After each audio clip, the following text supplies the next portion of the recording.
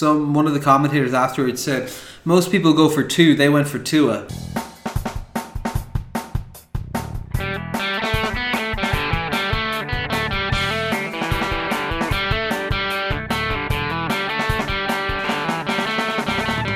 So hello and welcome to All Four Quarters, your one-stop shop for news, views and overreactions to all things NFL. We're coming into week 7 and man, I wasn't really feeling it after last weekend. But lots of news, lots of fun, lots of excitement and some trades. Thank God we did this a day late this week.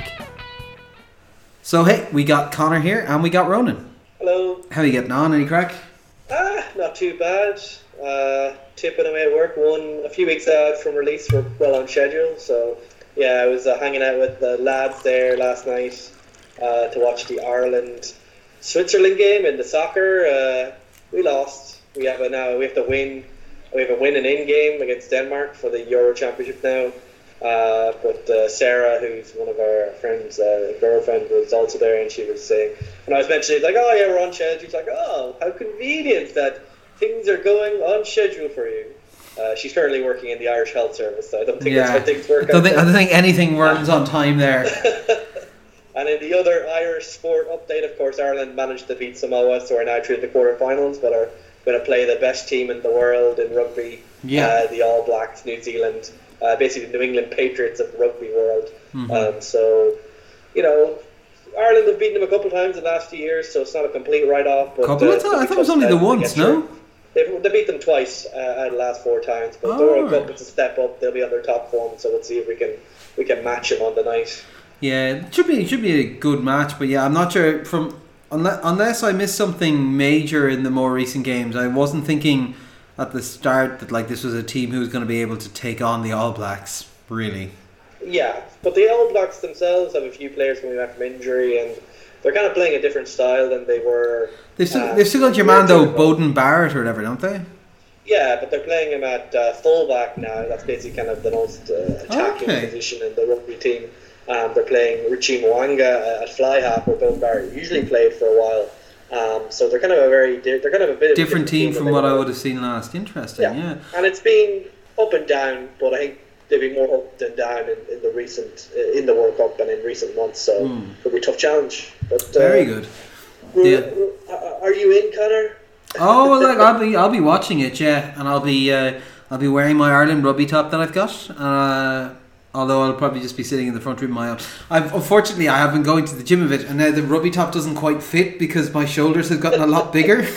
So now it just kind of like it just stretches. Where once the top fitted fine and the belly was tight, now it's that the top is tight and the belly is fine, which is it's a good movement, but it also means I'm gonna have to get a new top whenever I get back.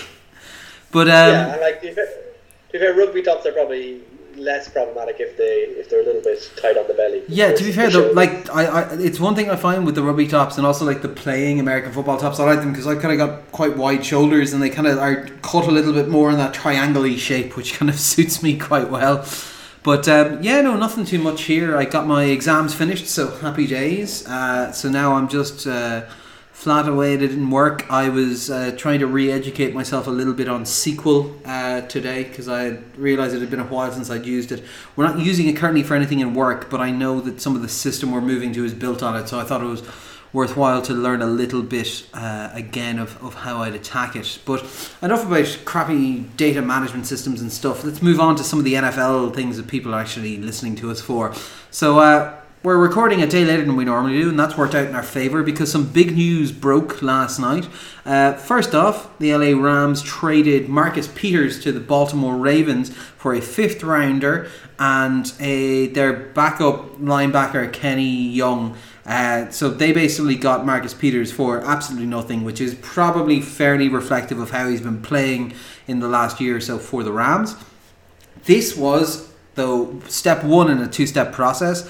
So the Rams then went ahead and traded for Jalen Ramsey from the Jacksonville Jaguars in exchange for both 2020 and 2021 first-round picks and a 4th-round pick as well. So this is pretty kind of interesting. It's a lot of capital to give up for him. Ramsey is an excellent player, but he's also in a contract year now. I think they have him for the 5th year option if they want, but the presumption is going to be if you're giving up that kind of moolah, you're going to be extending him. You're not just kind of just doing this for a year and a half's rental. So this is an interesting one, because the way that the Rams play defense doesn't necessarily gel with the skills. Ramsey has been quite vocal about not liking playing zone, and I think LA Rams play like the third most amount of zone at the moment. At like 2/3 of their snaps are zone. It also means that even before extending him, the Rams are going to have nearly 110 million of their cap space tied up in 5 players next year. And one of them has a knee injury, and they don't know if they can use him the full time. Another one is a quarterback who's been struggling for pretty much the entirety of this season. This trade confuses the living shit out of me, Ronan. I don't know why they do this. Cornerback isn't going to fix the problems they have, and they're already a couple of games back in a division with very strong teams in it that they're maybe not even going to make the playoffs. Yeah, like it's almost as unusual as what was happening in Pittsburgh over the last few weeks. This kind of almost, you kind of sense almost desperation to kind of turn over the roster and make moves. And I know the last few years I've seen some really big successes from teams taking that attitude, like the Eagles, for example. But you're looking at this, selection of trades. Like, they're basically trading Marcus Peters and 2 firsts and a 4th for Kenny Young and a 5th rounder and Jalen Ramsey, and you're kind of going, would I make that trade? And the answer is probably not. And we know that Ramsey isn't someone who's going to, just quietly sit there if they don't start bringing in the cash book and get the contracts and agents involved pretty soon. He's going to be looking for money, probably, maybe not at the Mac money we saw when he was traded, but certainly he wants to be the highest paid quarterback in the league. Do bear in mind that they have traded more capital to get him than was traded to get Mac as well. So he would have a case for pushing for that kind of funds. And don't forget that the Jacksonville ownership had said we're willing to make Ramsey the highest paid corner in the league. So it's not like his expectations have been set below that mark, and it's just a matter of how much more above he wants to be the current leaders in the market. I think you are right that LA Rams, they play a lot of zone coverage, like over 60%. I do think there's a general trend in the league that a lot of the newer offenses are kind of ripping apart the zone defenses, and that teams are having to play more man to try and hold them up. KC being a good example of a team that struggles more against man than zone.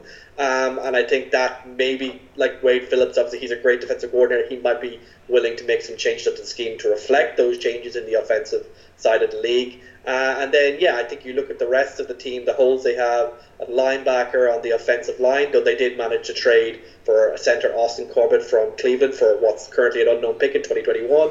But this is a team that we've always said has had holes, had issues, questionable quarterback, of course.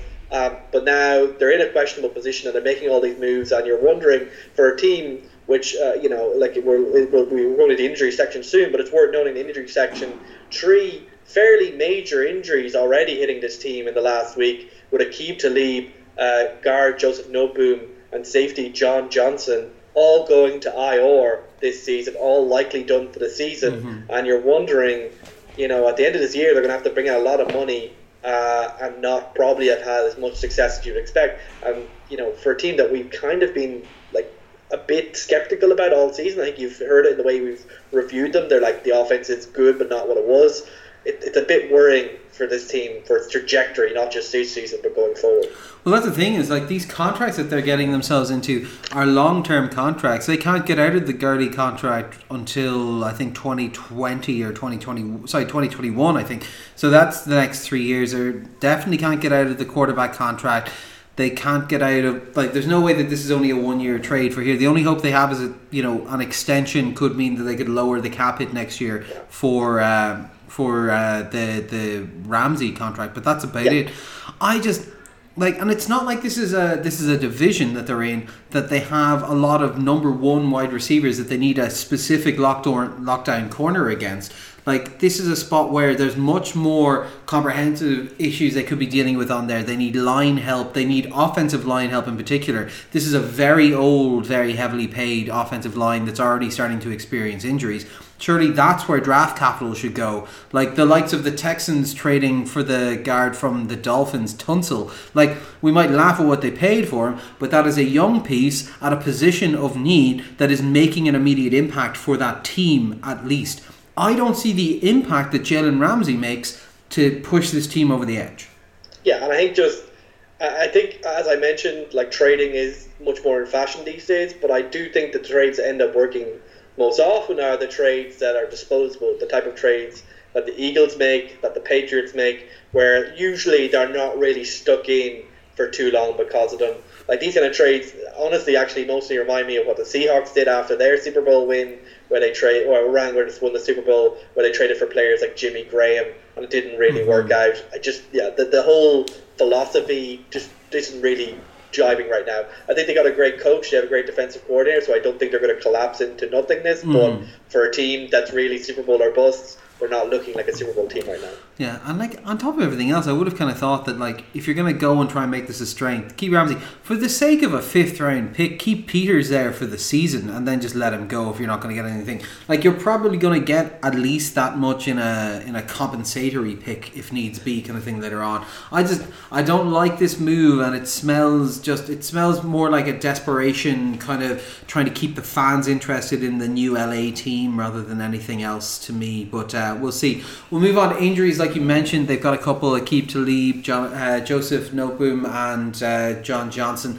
all IR. Probably they'll look at who might be boomerang. Aqib Talib is being talked about being able to come back, maybe. But yeah, just devastation in there to a couple of positions, particularly the defensive backs for them. So I don't see this kind of patch really working, even with the amount they've spent on it. Seattle's tight end Will Dissly, who's been having a nice season so far, he's done his Achilles and he's gone for the season. That's quite a hit to them, even though they've been getting production out of their wideouts like Metcalf and Lockett. Like, they were getting a lot of balls being fed into the tight end. Yeah, and Dissly, he had a fast start last year before he did his patellar tendon last year, went out for the entire season, came back really strong this year, and obviously we know the patellar tendon is not a trivial injury, and now he's done his Achilles on the other foot. Now he's done for the season. He's been really good, probably Russell Wilson's second favourite target, and he was also a pretty good blocker. He was just a great all-round tight end, really complemented what they had with people like Metcalf. I think it will definitely affect their offense a bit, but I think, they're obviously a run-first team. They obviously, like, Metcalf has hit the ground running, and they have Tyler Lockett, so I think they'll still be effective, but it certainly is a major damper to see a young, talented tight end like this be kicked out of the league for 2 years in a row. No, of course. The Washington Mizungus have decided to put tight end Jordan Reed on IR. He's gone for the season, realistically. They have said about the potential of coming back, but realistically, this is, I think, about his 26th concussion. This is not a question about him coming back this season. This is a question about maybe it's time for him to retire from the league, if we're completely honest. Very promising, very good player when he was available, but just way too many head injuries. Yeah, like, he managed to play the entire season last year. Maybe we thought he was on the mend, but early on this year, even in the preseason, the concussion issues came back, and just with the way that those are popping up, we know that those clusters are incredibly dangerous, and I think, I don't know his financial or personal circumstances, but he may be better off retiring from the league than continuing to risk so much of his future with this. It's just this level of concussion occurral just is not it's not sustainable. And the thing is as well to always bear in mind that these are just the ones that we're aware of, that you always hear about it afterwards whenever they're out of the league, how many happen in college, how many are hidden even during games, how many they try and just kind of not talk about. So yeah, like, just very worrying. New Orleans running back Alvin Kamara has a high ankle sprain which leaves him week to week. He has been pretty much a lot of the lifeblood of that offense, with the exception of when Teddy Bridgewater turns it on and remembers how to throw deep downfield. This would be an impact on them, obviously, while they're waiting for Breeze to come back, if he's missing any significant time. Yeah, I think, like, Breeze is a few weeks away. I think he's expected probably back after the bye, but maybe even back in week 8. But Yeah, I think Alvin Kamara, probably hasn't been quite as he's racked up the yards, but hasn't got the touchdowns that he kind of got previously. So I think on average he still looked roughly the same, but I think the offense in general was obviously a lot less explosive without Breeze. But I think he'll be able to play through this. I think he's got that talent, but you might see a bit more Latavius Murray mixed in to keep him fresh and keep this from developing further. No, of course. And Houston have a couple of injuries. Cornerback Bradley Roby has injured his hamstring. He's gone for probably 3 to 4 weeks. And Titus Howard, their offensive tackle, is an MCL sprain. He'll be gone for several weeks. I think they're quite happy to hear that, because at the time when he went down, they were worried that it might be much more of a season ender rather than anything else. But yeah, so nothing too permanent there, but still concerns for them to keep an eye on going over their next couple of games. We'll move over to Controversy Corner. There was a few bits on this, so we'll start, I suppose, with... I quite enjoyed this story. The Tennessee Titans have decided to name Tannehill their starter for Week 7. They have not scored any points for 10 quarters, if I remember correctly. Marcus Mariota had that one game, I think it was in Week 3, that he looked excellent. He only completed 18 passes, but they were all beautiful passes and touchdowns and stuff. And I was like, man, I haven't seen this quarterback before. Like, is this what everyone thought he was going to be? And then he just proceeded to return to exactly what we were expecting. Just the most boring, just nothing happening at all. So we've gone from this is going to be his year quarterback to the backup to this is going to be his year junior Tannehill. So do we think Tannehill can thrive in this, lovely and exciting environment of the Tennessee Titans? Yeah, I think the Tennessee offense is pretty limited. It doesn't expect a huge amount from the quarterback. It's obviously driven by their running back, Derrick Henry. I think the major thing that they'll want from Tannehill is to just be decisive, to basically take the throws as schemed up and not dilly-dally in the pocket and get sacked. Because I think the biggest issue with Mariota wasn't necessarily... He's an incredibly safe quarterback, but he's just way too prone to sitting there and allowing himself to get sacked. Mm-hmm. I think he's just always waiting for the guy to be really open, and it just isn't working. And I think, I've talked about it a lot before, but I thought that if he's going to be this indecisive, they should at least make more designed runs, more like rolling out of the pocket a bit more. But they just seem to, I don't know whether it's his own confidence or if the team has a philosophical disagreement with that idea, but if they're not going to do that, then we saw how limited he is. And I don't think Tannehill is that much of an improvement, but if he can just be more, say, Alex Smith-like, where just you make the throws, you do your job, you get it done, and do what Mike Vrabel says, then there's a chance that Tannehill will probably continue to start for many weeks to come. No, of course. So it'll be interesting to see. We'll see, because to be honest, as it stands, I just don't think the Tennessee Titans are watchable as a football team. So maybe this is... it's a weird thing when you can think that possibly Tannehill might make them more watchable. But speaking of Tannehill, Miami have decided to swap quarterback again. So a week after declaring that Josh Rosen would be the starter for the rest of the season, they've benched him for Ryan Fitzpatrick, who came on, led them to score a touchdown, and then made a complete balls of a two-pointer to try and win the game, just to keep them on that perfect losing streak. This is irrelevant news outside of just how stupid it makes the coaching and GM in Miami look, because no quarterback is winning with this team at the moment. Like, you could put Tom Brady down there, and my God, I'd love to put Tom Brady down there, but and he's not going to be able to do a huge amount with them. Like, Ryan Fitzpatrick is probably a bit more dynamic at this point. He'll still make mistakes, but he'll probably give you more of a chance than throwing essentially a rookie behind one of the worst lines in the league with the worst collection of catchers in the league. Like my working theory, I don't have any evidence for this right now, but I wouldn't be surprised if you heard this, is that this is a move that Flores is making to appease the personnel in the locker room.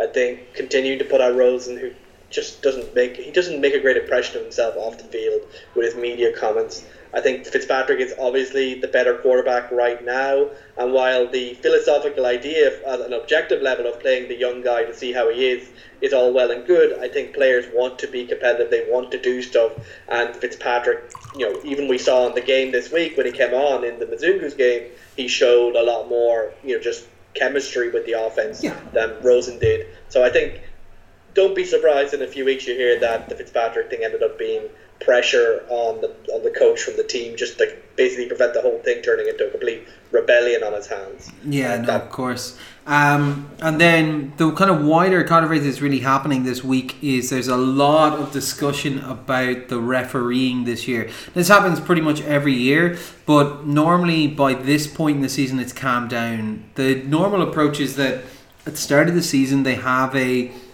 couple of either new rules or new points of emphasis, as they'll call them, and they will call them pretty hard for a while at the start of the season, get everyone in line, and then go back to normal. As it stands, there was a horrendous amount of penalties being called this weekend. I think the average so far this season is nearly 3 or 4 more penalties a game than it was last season. Now there is more plays being happening because teams are playing faster, but this is slowing it down significantly. But one of the big issues is the movement over the off-season was to introduce challenges so the coaches can challenge more plays, that there's more reviewability, and that, you know, essentially you can get more of the correct calls being made on the field. This weekend in particular, we saw a huge amount of missed calls and bizarre ones, even where there are reviews where there shouldn't be reviews and so on. And it's just causing a lot of questions, particularly around the fact that the refs have just signed their union agreement with the NFL, I believe 3 or 4 weeks ago. And the question now sits there of why, if there's going to be problems like this and problems that are going to affect the product that's being put out in the field and affect the enjoyment of people being able to watch the game, why were these things not negotiated more and provided for more oversight? One of the things that's causing this is the fact that Americans who don't get to see a huge amount of rugby are watching a bit of the Rugby World Cup at the moment, and the way that the Rugby World Cup manages issues with refereeing decisions where you have full audio conversation of them and a video judge while they walk through what's happening, and people in real time can hear what the rationale is. I think it's just flaring up. And then we have things like Jarvis Landry getting flagged for a blindside block where he was face to face with the player, and I have no idea where the concept of a blindside block came from. Several ghost hands to the face calls in the Monday Night Football that kind of changed realistically the outcome of that game. And there was one in the Chiefs game as well, a DPI call against Kelsey, which resulted in a interception, that they then picked up the flags of the interception stood and then explained after the game that no, there was a penalty on it. We just announced the wrong one and we couldn't swap it, so there was no penalty. It was just the most bizarre set of circumstances. I honestly, I don't think I can't think of a solution to this. I don't know how you fix it, particularly mid-season. Yeah, I think some context, just for people who are probably less familiar. Like, I think one is, I think a number of new refereeing crews were brought in this year, so you're always expecting a bit of seeding issues.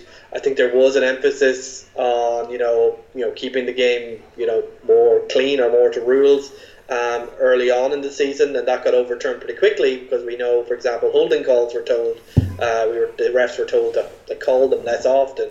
And I think there are a couple of referee crews that are getting a bit of a reputation for being very flag happy. There's one in particular that I believe is really, really flag happy that people, I don't know the name right now, but there's a reputation about them. So I think penalties are always going to be controversial. I think with the PI change, they've kind of opened a can of worms, and there's almost like a competition going on with the refs where they're probably the ones most aware that the can of worms about reviewing penalties has been opened, and are most keen to basically put that back in its can, to basically throw that experiment away and return penalties to being arbitrary, yes, but not challengeable. And to a certain extent, once you go down this rabbit hole, it could end up being a lot uglier, makes the game a lot worse. More time for ads, I suppose, which is good for the advertisers, which is probably the one reason why you don't hear the deliberations, because you have to show that Wendy ad.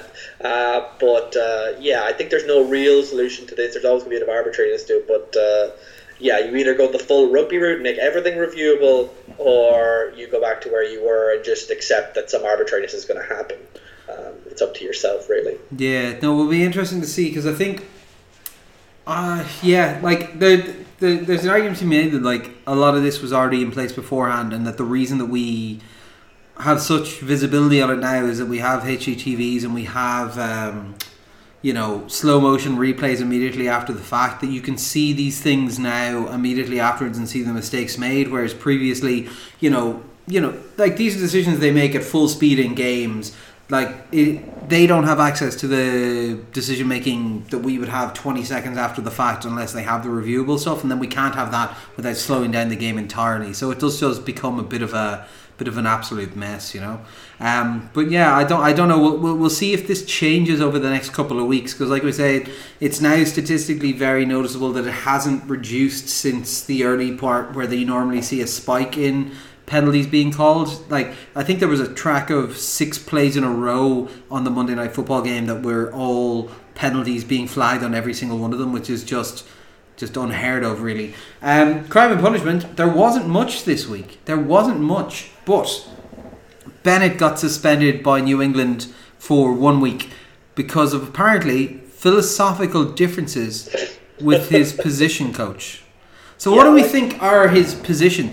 Did he get into a discussion about a trolley problem, or was it purely a discussion about what is true and what is the nature of what he knows to be? Well, I think Bennett's more of a deontological point of view. I think he'd be more. I don't think he goes in for consequentialism overall, but I think Michael Bennett. I think the most likely thing that happened here, and obviously it's very likely we'll never hear because it's New England, but most likely Bennett has been known for freelancing a little bit in his defensive duties, and in New England that's probably a bit of a no-no. So I imagine on the tape they found a few cases where he wasn't doing what he was supposed to do, and they've decided to put the foot down here. He's on like a 1-year rental, so New England, they will stop playing him if he keeps doing it, but he's got enough talent, they'll probably play him if they can. Yeah, no, of course. Denver have fixed all of their offensive woes. They've hired a fullback, Andy Janovich, who they're paying a surprisingly large amount of money to. 3-year, $5.7 million with $3.22 million guaranteed. So I think he's actually something like the 4th highest paid fullback in the league. On the basis of this deal. I think with the way their offense is in the passing game, which has been slightly improved, I think they've gone more towards the running game, particularly Lindsay, and that's helped them out a bit. So maybe just trying to lean more into that. And obviously we know with Vic Fangio, a defensive coach, they love their physical, hard-playing offenses. So having a well-paid fullback is all part of that idea. No, of course. So the only other bits we have are 2 things. Turns out the Pope's a fan of the Saints. Not all that surprising, but he basically tweeted out and was talking about them not realising he was tagging the wrong account, which was good fun. And the Ballers finale happened. Did you watch it? Yeah, it was interesting. Like it was shit, wasn't it? It was. Yeah, it was awful. I think they were desperate to kind of get the the win for The Rock, and obviously the win in this case was acknowledging getting lifetime healthcare for all NFL players, which to be fair would be a great thing to see. But yeah, the way they did it was pretty shit. And then the whole framing device they've used all year, the way they wrapped that up was pretty stupid in my opinion. Yeah, it was just terrible. To be honest, the entire way that they got it is so unrealistic. It's like, they made a literal movie about how the NFL basically shits on and uses media strategies to avoid taking any blame for injuries, concussion, for reference. So I don't think suddenly having people tweeting all at the same time that they got injured playing football was going to change the world. And also just that scene where they have them all kind of going, it's like, oh wait, we're 1 vote short. Oh well, I guess it's over then. Hey, maybe it's not over. Jerry Jones is here to save the day. It was just, the thing is, also it was not that believable, but it was enjoyable for the season. And my God, that finale was just like, let's just cut out shapes that look like something that vaguely spells out closure for every different storyline. Yeah, and I have to admit, the whole Joe and the woman from its company getting together, and all works out. I thought last week when they said this is a bad idea was probably the right idea. Yeah, I know it would be great if they just finished it there. That are similar to that one. But it turns out that all you need to do to fix a huge psychosis is to just not ask how was it going out for dinner with OBJ, and suddenly you're back together. What a time to be alive! All right, will we move over and we'll have a look at a couple of the games? Yeah. Yeah.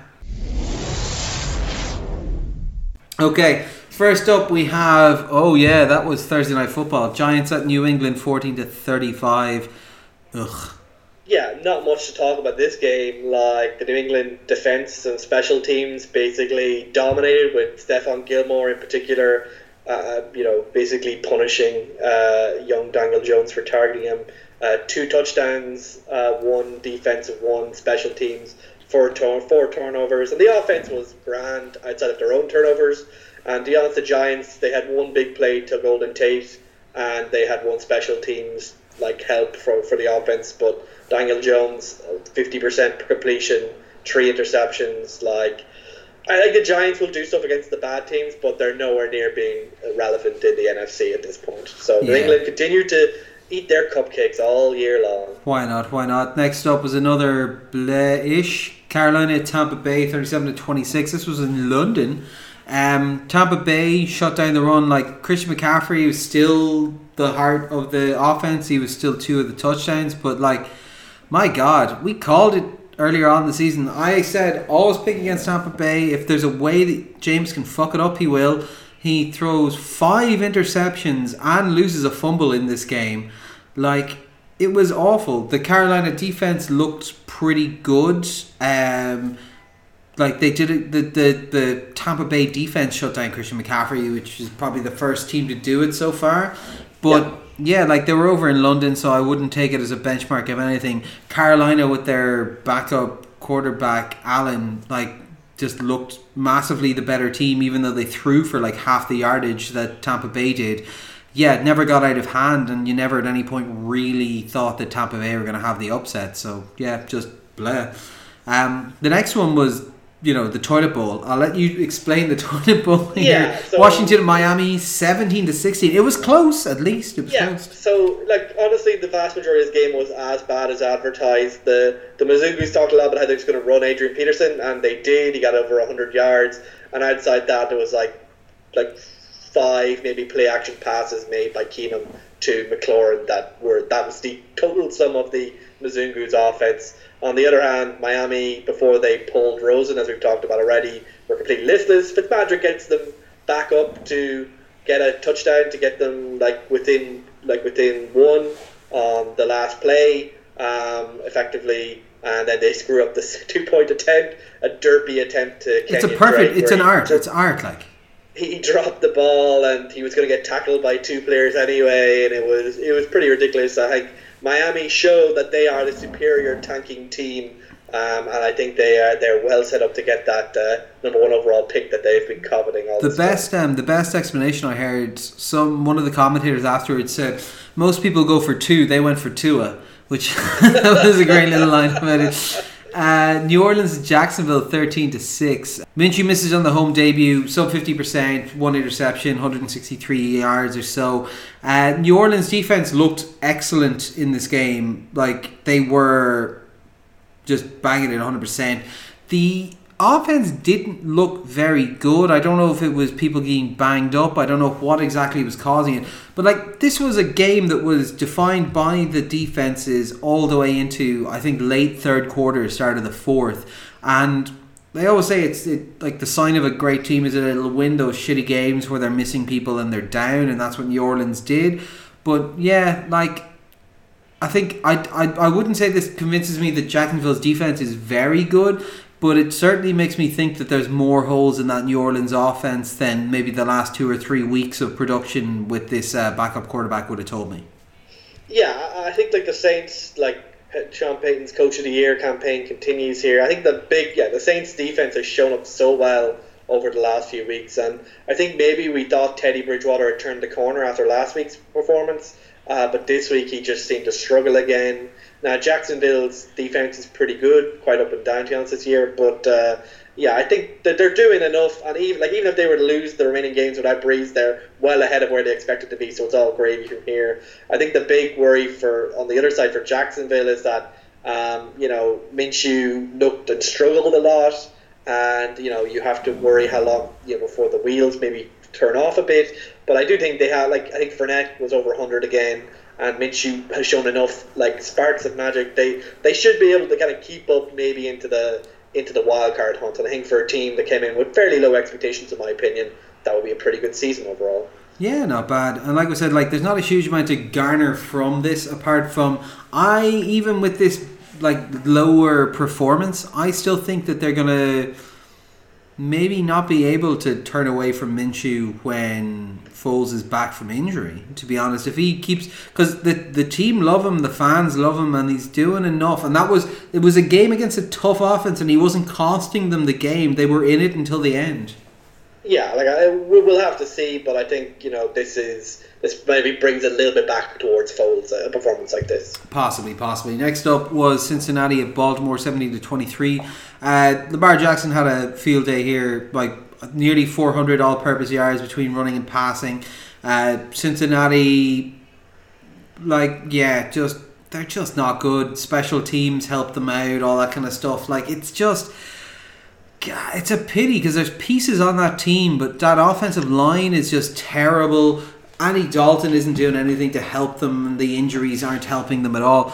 But I know it flatters the score, but Baltimore, someone who we would have thought were probably hunting in that top 3, top 4 of the AFC range, they're struggling sometimes against these teams that they just shouldn't be. I don't know. It's not a great showing from either, but Baltimore get the win here. Lamar has a decent day, so that's all you can really say. Next up was a big game, Seattle at Cleveland, 32-28. I'm going to let you talk a bit about this, Fitz, but I'm going to throw maybe a grenade in at the start. I think the Browns lost this game rather than the Seahawks won it. Yeah, no, I wouldn't lie to you. I think Cleveland, they couldn't get out of their own way. They made so many mistakes in this game. Now, you never know how Seattle would have reacted if they had been forced into the corner more, but huge number of drop passes from Cleveland, number of turnovers, I think 3 interceptions for Baker here, albeit one wasn't really his fault. And there was a 4th and 1 on the goal line fiasco where they scored the touchdown, but they had challenged the previous play. And threw it away, and it's just a lot of just kind of rookie mistakes basically from this organization as a whole. And the individual pieces sometimes look really good, and Nick Chubb is probably the only thing that's consistently good. They look so good on occasion, but even OBJ even is dropping balls, and that's just not something you expect to. And to be fair, the refs didn't give them a lot of help either. No, it was a bit the messy. Landry issue. But I think for Seattle, obviously, they win another close game. They've won a lot of those so far, despite having a couple of mistakes.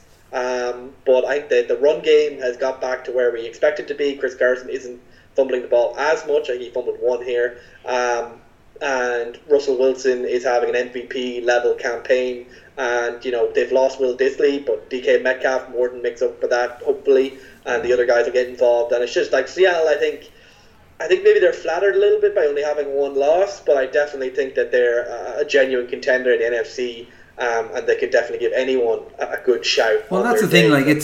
They're finding a way to get it done. I think Cleveland probably should have won this game on balance, but again, they're younger. They've got mistakes from their head coach. Yeah. They've got this is the first game they managed to get OBJ into a bit of a rhythm, and even then it wasn't great. I think they could do with having a much more senior kind of head coach there instead of. I just don't think Kitchens is up to the job at the moment, because this is the type of thing where you can see their skills started to shine through, but their inexperience and their lack of maybe control from their coaching side maybe kill them a bit.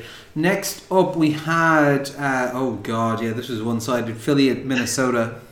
Yeah, unusually for Minnesota, they dominated the game, but they ran pretty well, but that wasn't the story of the game. Basically, we know Philly's defense is completely torn up at the moment, and Kirk Cousins absolutely shredded them, with Stephon Diggs being the star this week, and maybe a little bit happier after been a little bit discontented recently.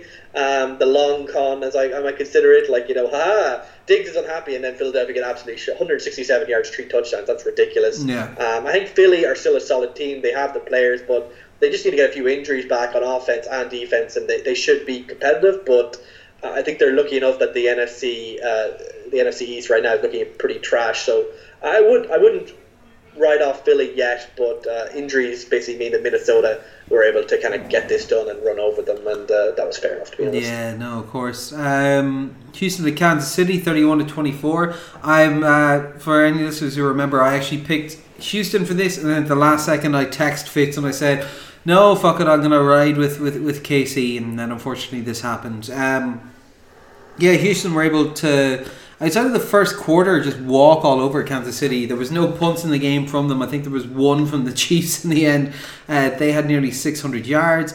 It was just the Kansas City Chiefs defense just wasn't able to do anything against them.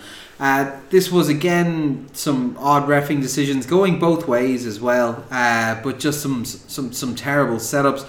You saw Mahomes still working through that injury, but 3 touchdowns, an interception. The interception, as we mentioned previously, purely on the basis of a flag that was thrown that was then picked up. He took the free shot because he thought it was a free play kind of thing. Tyreek Hill was back for this game and looked very good. 80 yards, 2 touchdowns, one particularly impressively jumping up over the back of, I think it was the safety to pull it over his hand. It was like $1 million man type jump. But again, that was one where they had they'd drawn the defensive end, I think, offside with the hard count, so they knew they had a shot. But it was just this moment of kind of, you could see it starting to happen. They went, oh wait, hold on, what about running the ball? Why don't we start doing that? And then the Chiefs had absolutely no response at all, because they don't have anyone who is a NFL grade linebacker on their team. Well, not for the 4-3 anyway, in my opinion. Like, I think Houston, they started running, and to be honest, there was I think 3 missed catches for Fuller that were basically gimme touchdowns. So I think that the scoreline unfortunately maybe flatters KC a little bit.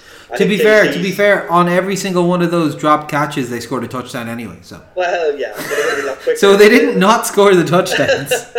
I think I think the big issue for KC right now is that the defense is kind of reverting to its 2018 form of being like near the very the very floor of the NFL. Yeah. And injuries are definitely playing their part there. Maybe a little bit of scheme misfit there that we were kind of worried about. But like Houston, we know are a good team. Their offensive line, we thought if the offensive line got sorted, which is a lot better right now, Houston will be absolutely very, very dangerous.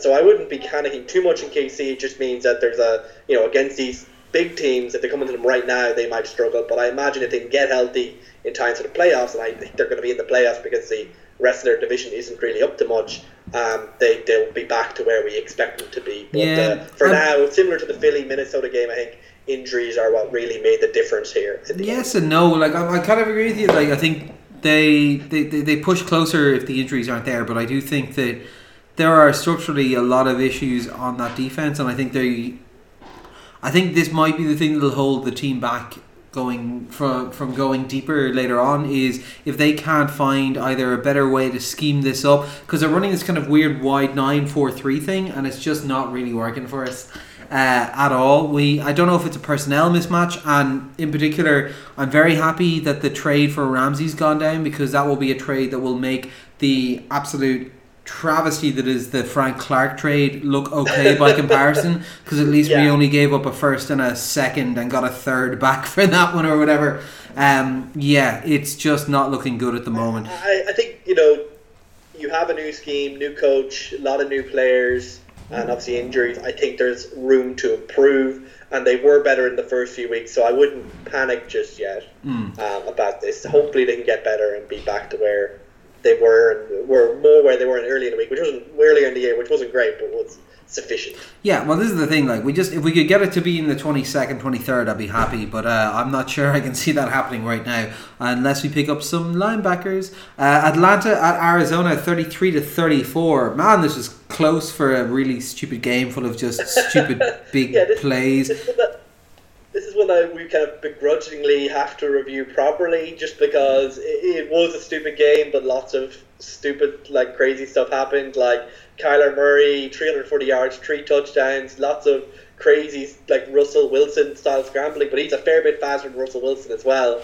I think he might be finding his groove a little bit, albeit Atlanta's defense is the worst. Yeah. And another game where Matt Ryan continues to put up like lots of yards and lots of touchdowns, like 350 passing yards, multiple touchdowns, and you still lose. This is the Matt Ryan story of his life right now. And they managed to lose this game, Atlanta, on a missed extra point on their last touchdown. So I think Atlanta right now are probably one of the saddest teams in football. Oh, and yeah. it's just a matter of time until they probably put Dan Quinn out of his misery. It's just but that's the thing, like this is a team that's going to have like a season where they win 9 games, pass for 4,000 yards, run for 1,800, score loads of touchdowns, and they just start like cleaning house. Like on paper, this team should be great. Even on paper, with what it's actually putting out there as a product, should be good. But yeah, just there's no backbone to the defense. Like, And it almost reminds me of like Andy Reid and Philly, where it's just like sometimes things just like they reach a point where you can't get them back to where they need to be, and you just need to have a new change. Yeah. And I could see Dan Quinn, he could build up the reputation as a defensive coordinator as well as be a head coach again. But I just think this is a team that just needs some kind of refresh, and I think the personnel is good enough that a good coach could get this team back up to being relevant. Probably not this year, but perhaps next year. Dan Quinn to the Mizungus. Start it now. Start it often. San Fran at the LA Rams, 20-7. This was, I think, a surprise for the most part. I think I called for San Fran just because I've been falling off that Rams bandwagon for a while now. This was prescient as ever, Connor. Prescient as ever. Yeah, the defensive line that they have is just incredible. The depth and rotation they have, they were just causing a nightmare for poor Jared Goff, and then they didn't even have Gurley in this game because of I think it was a quad contusion or something. So like San Fran might not be the world's most exciting team in offense. They were getting some good stuff happening, but like not something you'd expect for a undefeated team. But that defense though, like. Yeah, this was a type of win that like makes the fundamentals, like the foundations. That's what matters when building a football team. Like this is that philosophically, like the platonic ideal of that. Like this defensive line annihilated the Rams offense. They had like 78 pass yards for one of the most prolific passing attacks in the NFL. Like we thought, like Bill Belichick did a good job in the Super Bowl. This was even better than that. And they had like 4 sacks, but here's the statistic that really shows it: 0 third down conversions, 0 fourth down conversions. That they had multiple fourth down attempts. The Rams. That's the kind of defense that can win championships. And when you pair that with the fact that the Shanahan offense is a run-first offense and gets yards no matter who's back there, though Coleman and Breida continue to be impressive. It doesn't even matter that Jimmy G's been a bit of a passenger all this time and threw a pick, a pretty stupid pick. It just, like, this is the kind of game, the grinding, like, type of game plan that's going to beat up on the vast majority of teams in the NFL and could take you all the way if they continue to operate at this level. Yeah, like the Rams are still a decent team, but they got annihilated here. Yeah, and this is the thing with the San Fran as well, is that, like,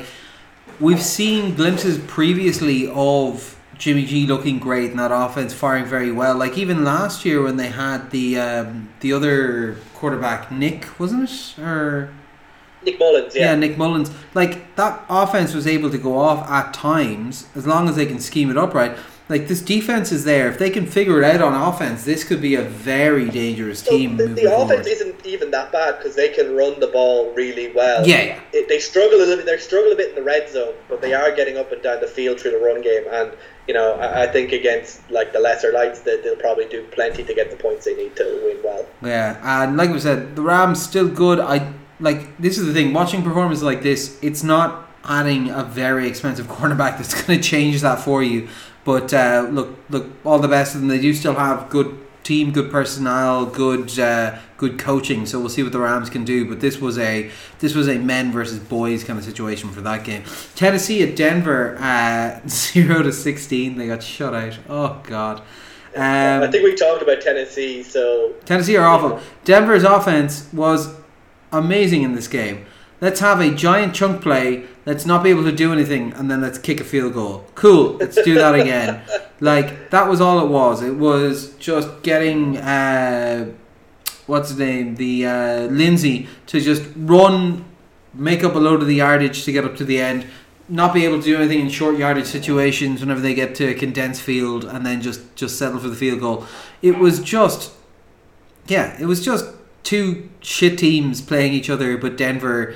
Because the thing is, Denver still has talented pieces. They're just not a good team. They're missing. They're a grinder team. They'll get some wins, but I don't care about them.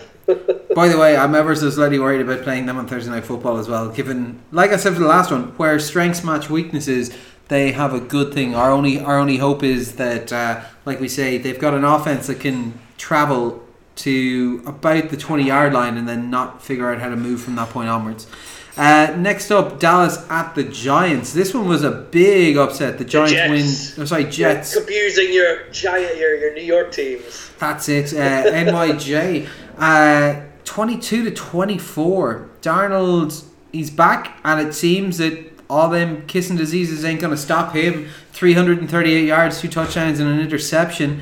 Robbie Anderson got involved. I think I've dropped him from every single fantasy football team, so good to know. A 92-yard bomb in this game, and like Sam Darnold was great in the first half. A little bit more what we kind of saw from earlier on in the second half, but I think we saw that at least the Jets are relevant at this point because they have Darnold back. They're probably too far back to be playoff relevant, but they should win games at least. And I think.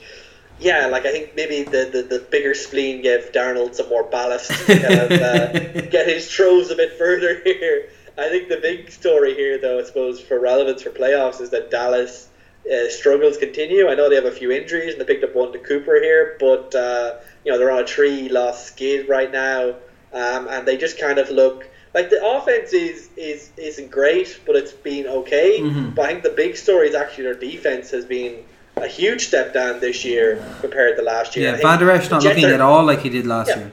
The Jets are fine, but I don't think I think they were flattered a little bit by how this Dallas defense isn't really playing up to it. And I think the much vaunted linebackers aren't doing that much. The secondary isn't doing much, and it's just you have to worry about Dallas. I think they'll probably make the playoffs just of who they're playing against in the division, but a lot less attractive than it seemed in the first few weeks. No, of course. And like we said, Dallas they have an incredibly talented roster.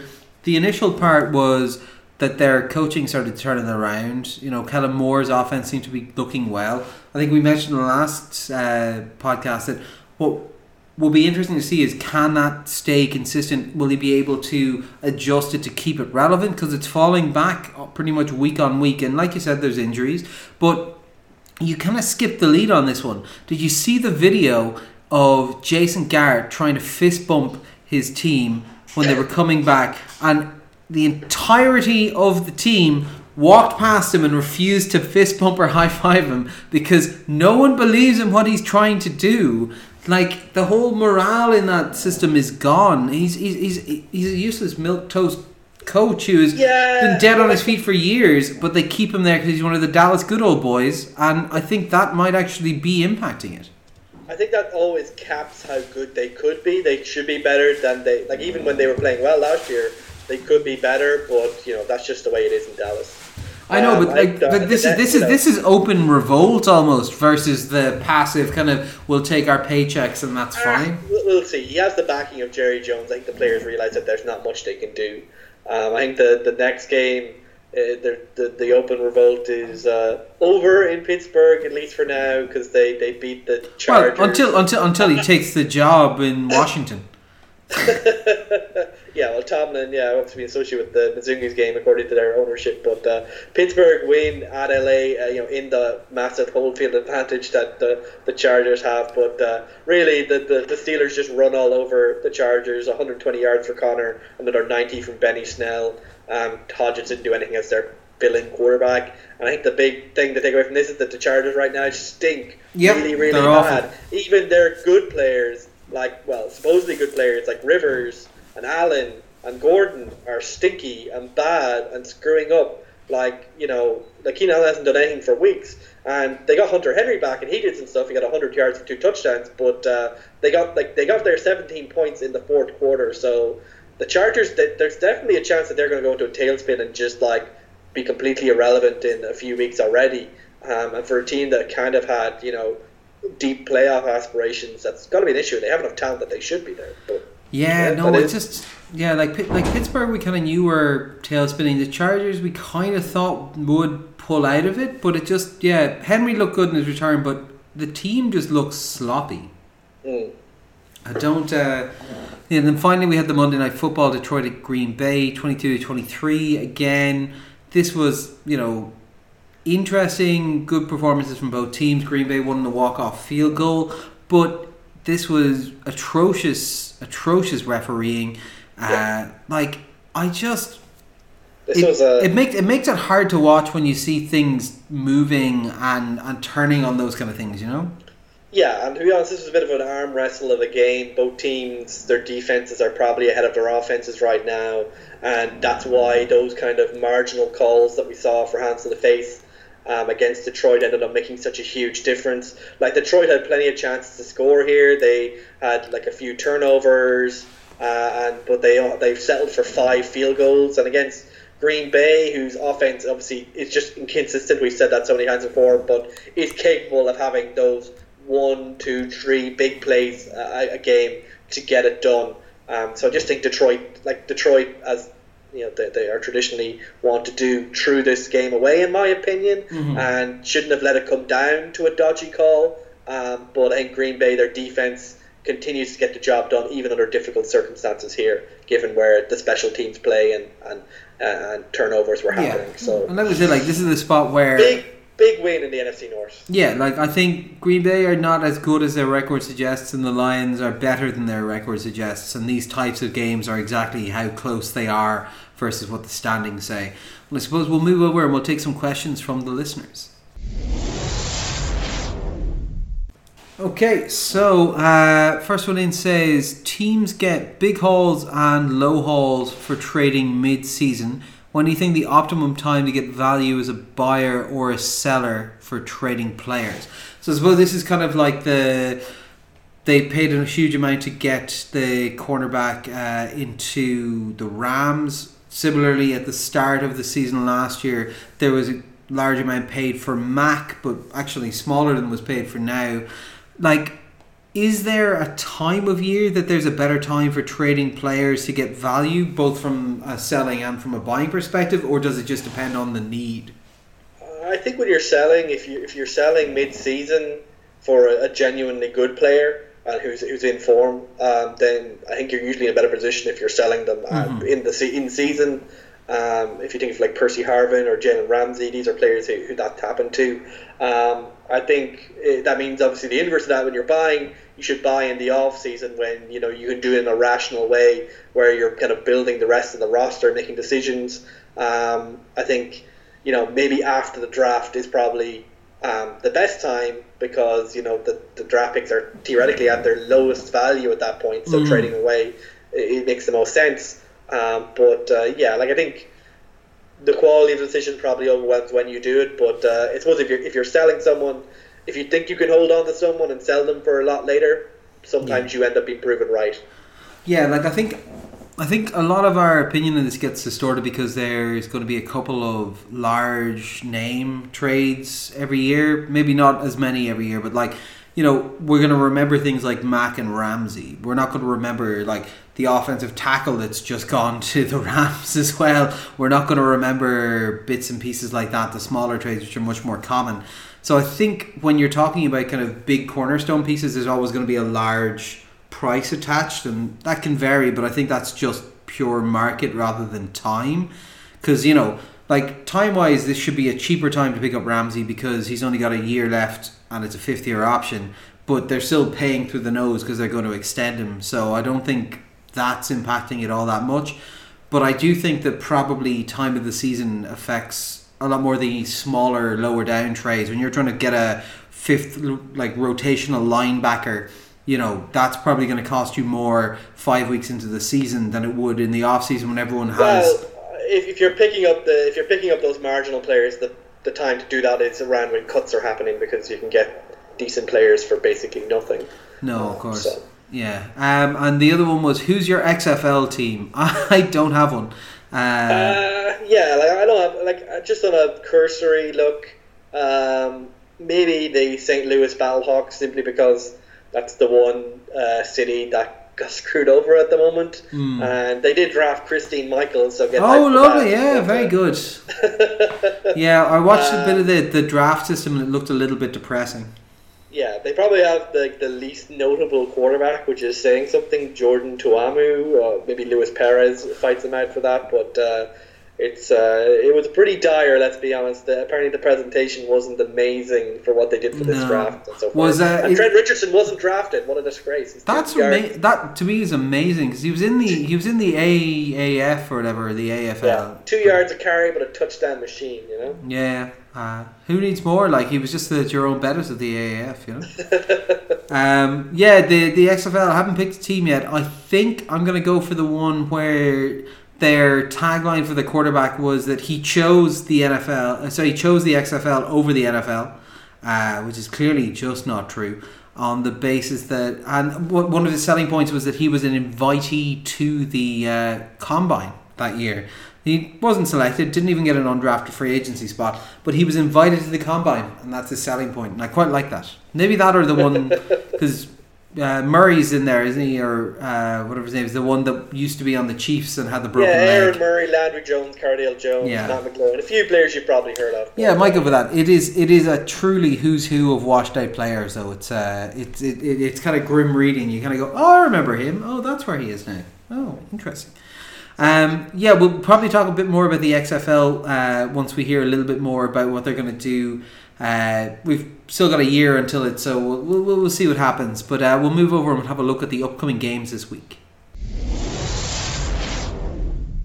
So first up, Thursday Night Football, Kansas City at Denver. I've gone for Kansas City, and you've gone for Kansas City. Yeah, I think you've referenced already. Like, there is some reason to believe that Denver could get it done. Yeah. But their offense is still so milquetoast. Besides Philip Lindsay, who seems to be getting into a groove again as the season goes on. But yeah, I think KC. Yeah, they're struggling against the good teams, but I imagine against a pretty mediocre Denver team, they can get enough done. Yeah, sure. Mile high, Pat Mahomes can throw even further. So that's true. But your worry is always short week, traveling, all that kind of stuff, and also, like we said, they do have a good pass rush, even though it took a while to start getting going. Our offensive line are in pieces. They've also got a good running back, and we can't stop running backs. So we'll see. But yeah, Kansas City, I'll take it for now. Next up, Oakland at Green Bay. We've both gone Green Bay. Oakland have looked good of late, but like not good. They've just looked like, oh, that's better than I was expecting. Green Bay, on the other hand, actually look good. Their defense looks decent. Their offense is starting to move a little bit more like we'd expect. And let's be honest, when they're home at Lambeau, the refereeing decisions tend to go in their favour, you know? A little bit. Like Oakland are kind of the Kirk Cousins of teams, in my opinion, right now. I might give them a favour against losing teams, but against winning teams, I'm usually going to pick against them. Like, fine, they'll be okay. Maybe Josh Jacobs might get 100 yards, but I think if Rodgers has to speed up, he'll do enough to get this done. No, of course. Rams at Atlanta. To be honest, I was 50-50 on this game because I think both these teams are not very good. Like, Atlanta are so good at losing right now, I just can't pick them. So yeah, and Todd Gurley is expected to be back in the lineup. Like that Arizona game, they're just losing perfection right now. Yeah. So we've both gone for Rams in that one. San Fran at Washington. No need for this one. San Fran are good. Washington are bad. Yeah. Next is my pick of the week, Houston at Indianapolis. I think this is an interesting one. I've gone for Indy, you've gone for Houston. I could see this going either way. Indy coming off a bye week, which I think will help them a little bit, and it's at home for them, and they tend to play within the division very tough. Houston looked good last week, but were able to capitalise on weaknesses in the Chiefs roster that I just don't think are there for Indianapolis. They got a much more complete defense. Their offense, even though it's not as good as it will be under Luck, has been firing well. I just think this will be a really good game of football. Not necessarily even all that high scoring. I just think comprehensively good at most levels of the game. Both are pretty complete looking teams, if not spectacular in that many areas. So we're split on that one, but I'm looking forward to seeing it. So I think it'll be good. Minnesota at Detroit. It's an interesting one, isn't it? Like, I think we said, like, Minnesota obviously changing are a that bit narrative. up and down. they found their groove maybe a little bit, like which is basically saying, "Hey, Kirk Cousins, when we give you play action, how about you pass the ball more than like 2 yards?" And it's like, "Oh yeah, I have like these good receivers who can catch the ball, amazing." I think Detroit will give a bit more of a challenge than that, but I think Minnesota, they can get back to the run game, they can get that passing game going, and Detroit, they'll be solid, they'll put up a good fight, but I think Minnesota might get it done. But like they are like. Now that I think about it, I am like Detroit. I'm the exact same. I was happy with my Minnesota pick until I started to think about it, and I'm like, but Detroit are good, and they've got a good defense, and that doesn't work well for. Oh wait, and Cook has a high ankle, doesn't he? So. Let me check. What's Detroit's record right now? I think they're just below 500, are they? I think I think they're 2-2-1. Is it? Oh, okay, that makes it a lot. This is tough, Connor, but I think we'll go. We'll stick with Minnesota, but like this is one that could turn on a dime. I think Jacksonville at Cincinnati. Oh God, we'll take Minshew Madness over Dalton Sadness. Yeah, I think we want Jacksonville to win, and I think they're a team that at least if they start winning, they might go somewhere. So we'll give it to them. No, of course. Arizona at the Giants. I've gone Giants. You've gone Arizona. Like this has the potential to be like the Atlanta-Arizona game. There's a big, stupid game where crazy stuff happens. But you can't really predict either of these teams. Saquon, I think, is expected to be back, so that makes a huge difference. Saquon and Ingram are expected to be back for Giants.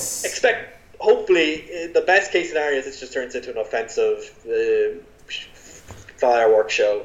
Which is kind of what I'm hoping. Like that, it'll be, fireworks that children can handle. It's like a sparkler show rather than a proper fireworks show. JTP isn't in New York. It's true. It's true. Miami at Buffalo. Oh God, Buffalo. Yeah, they're gonna run all over them. It's not gonna be pretty. This one's a real hard one to pick. Chargers at Tennessee. Both these teams are awful.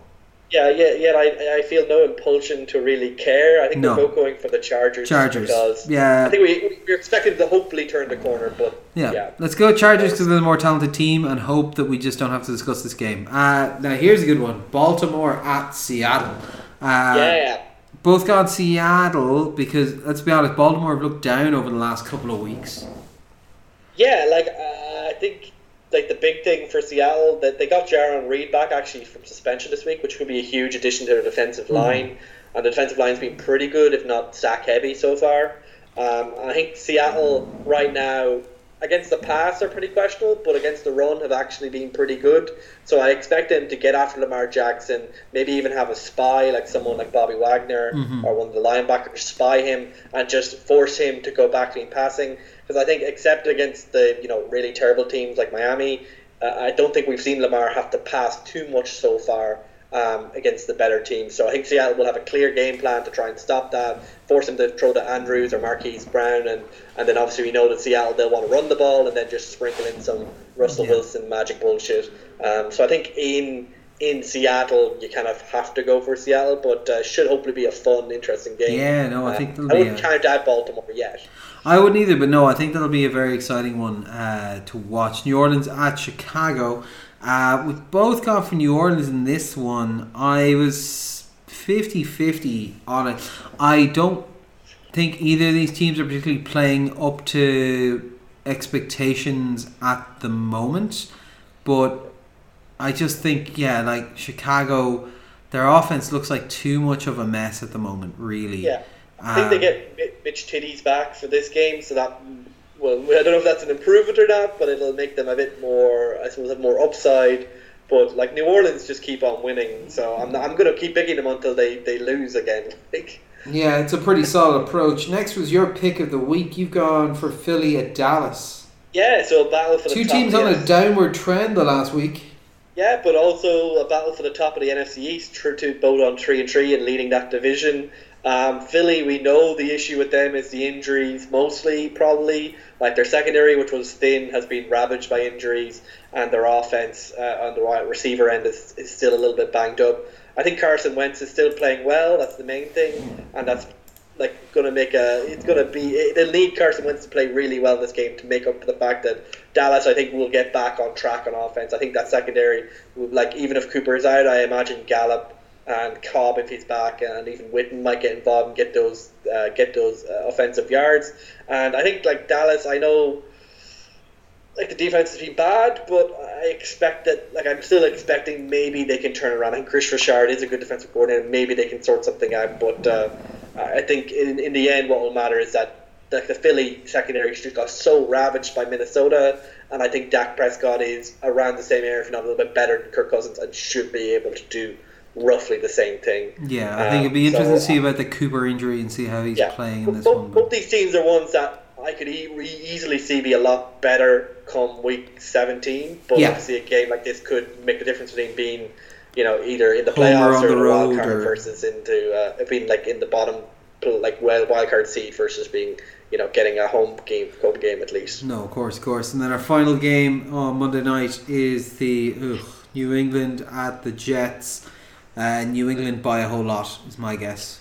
Yeah, we'll see if Darnold can at least expose to the England defense to some kind of pressure. It won't be enough, obviously, but if the Jets actually scored near 20 points, they'd probably be pretty happy with them. Yeah, be a win for them, I suppose. Just don't throw it to Stephon Gilmore. That's just my advice. That's the trick. Very good. So any crack else for the rest of the week? Then obviously the Ireland game on Saturday, and anything else? Yeah, so the rugger will probably be the main priority. If New Zealand win, that'll probably start a little bit of day drinking, I'd imagine.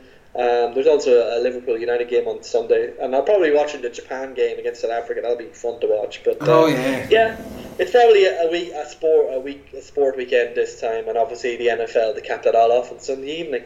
Very good. Yeah, I think a kind of bit of a relaxing one. This one would be nice to kind of get back to chilling out and not having to spend the weekend studying and stuff. So we'll see what's doing the rounds here, if there's any plans afloat. But might finally go and see that Joker film that we've been hearing so much about. Did you see the SNL? I haven't yet. I've heard it's very good, but I haven't seen it yet. I went to have a look at it during the week and I couldn't get it. It didn't appear to be on their YouTube channel yet. So I think it was under Twitter maybe. Right. Fair enough. I might give it a gander. But so we got that. So there's one or two films out. So I might kind of maybe try and get to see one of those or something. But no, should be good. Nice to post exams. You have all this free time again to work out and engage in the local culture.